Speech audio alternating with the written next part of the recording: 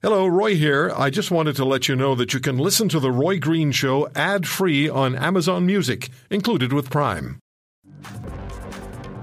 Ipsos Global Current Affairs for Global News polling shows that nearly half, 49% of Canadians, will consider voting Tory under the new leader, whoever that happens to be, and we should find out sometime after 6 p.m. Eastern Time tomorrow. Joining us on the program is Sean Simpson, Vice President of Ipsos. And Sean, always good talking to you. The prospects for the Conservative Party of Canada with a new leader are stronger than many might have expected Ipsos polling to show. I know there's some riders here, but just out of the gate, those numbers, 49% interested, that's pretty good for them. Yeah, I mean, if they got 49% of the vote, they'd have one of the biggest majorities ever.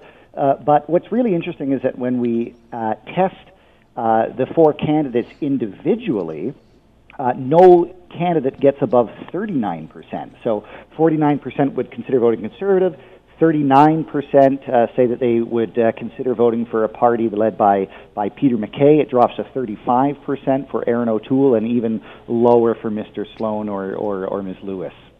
How much of that has to do with familiarity with the candidate? Oh, I think that's really huge right now. Really, the only candidate known to at least half of Canadians overall is Peter MacKay. 68% of Canadians say they don't know enough about Erin O'Toole to have an opinion either way. Same with Derek Sloan and Leslyn Lewis. 77% say they don't really know who they are to say whether or not they're favorable or unfavorable towards them.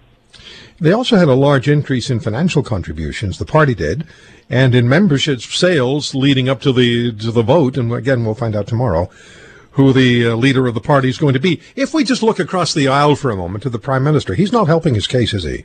No, not really. Although, it's the summer. Now we're going to have another 4 or 5 weeks of a break, prorogation.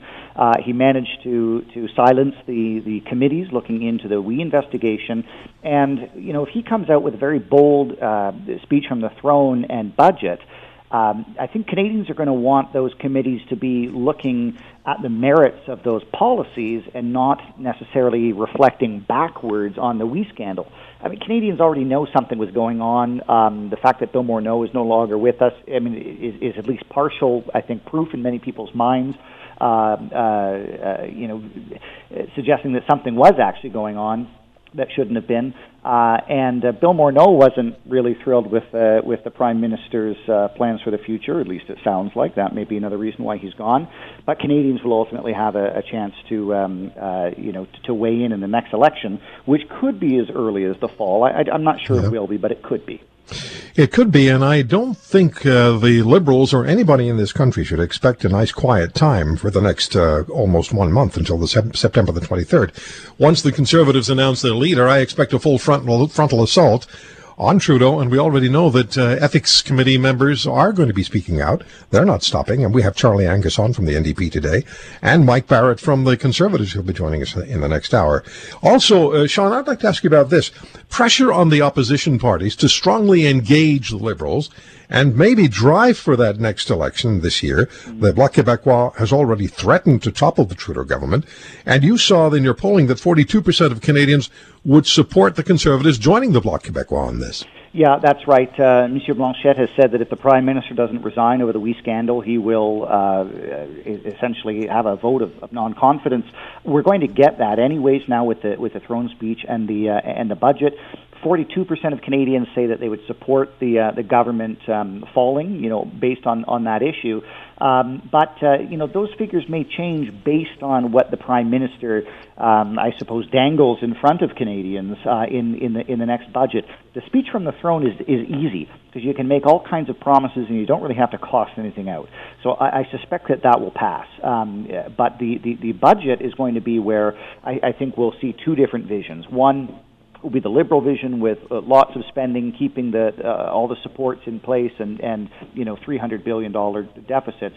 The Conservatives certainly aren't going to be able to balance the budget, but maybe the deficits will be a little bit less, and so Canadians will weigh in and through the polling, and I think the parties will try to read the tea leaves and see whether or not they can differentiate themselves in a way that resonates with Canadians. We spoke several times with Yves Giroux, the parliamentary budget officer, quite recently actually.